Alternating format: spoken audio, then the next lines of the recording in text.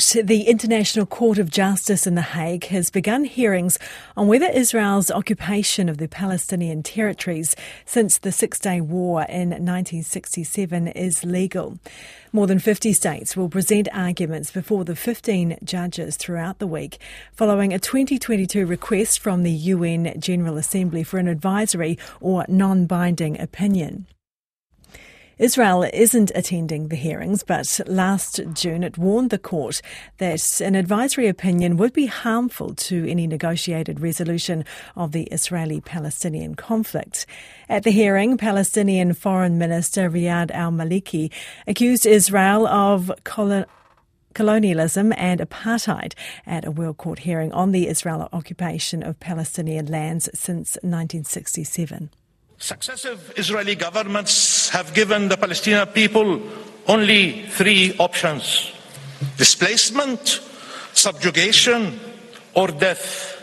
These are the choices: ethnic cleansing, apartheid, or genocide. But our people are here to stay.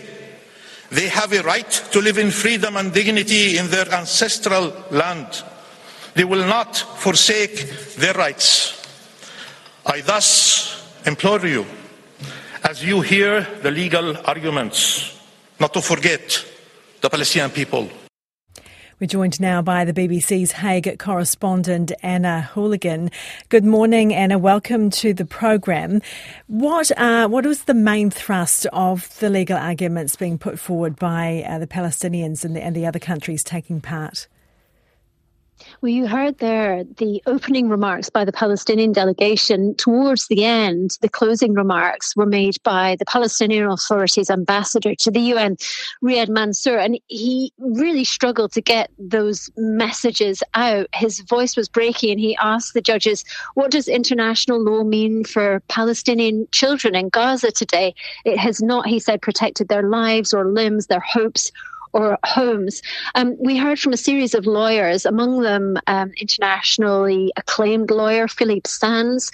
He said Israel's occupation was a violation of the Palestinians' right to self-determination under international law. We were also shown a series of maps which showed a shrinking of the Palestinian territories over the last few decades, and lawyers argued this was part of a concerted political campaign which also involved the expansion of Israeli settlements in the West Bank. So what the Palestinians want is for this court, the UN's highest court, to deem that the Israeli occupation is unlawful, and then the matter, because this is only an advisory opinion, so then the matter would be sent back to the UN and it could then result in a resolution. So is Israel taking any part in these proceedings? Israel doesn't recognise the International Court of Justice's jurisdiction over its occupation of the West Bank, so it's not taking part in the oral hearings. Oral hearings last for 6 days. Palestinian delegation had 3 hours today, and over the next 5 days, each of the 51 countries taking part, each of them will have half an hour to present their remarks, and they're designed to kind of help the judges reach their advisory opinion. Israel isn't taking part, doesn't recognise the jurisdiction in this, but it has put in a written submission basically asking the judges not to hear this case at all. And how long is this whole process expected to take? So until Monday next week, the hearings will last. And then usually advisory opinions are given within 6 months. Advisory opinion is not legally binding, but given the situation on the ground right now, and I asked Philippe Sands earlier, what impact can this actually have on what's happening right now? And he said, well, no one's starry-eyed about international justice, and yet an advisory opinion from the ICJ could help to set the parameters for a future negotiated settlement there.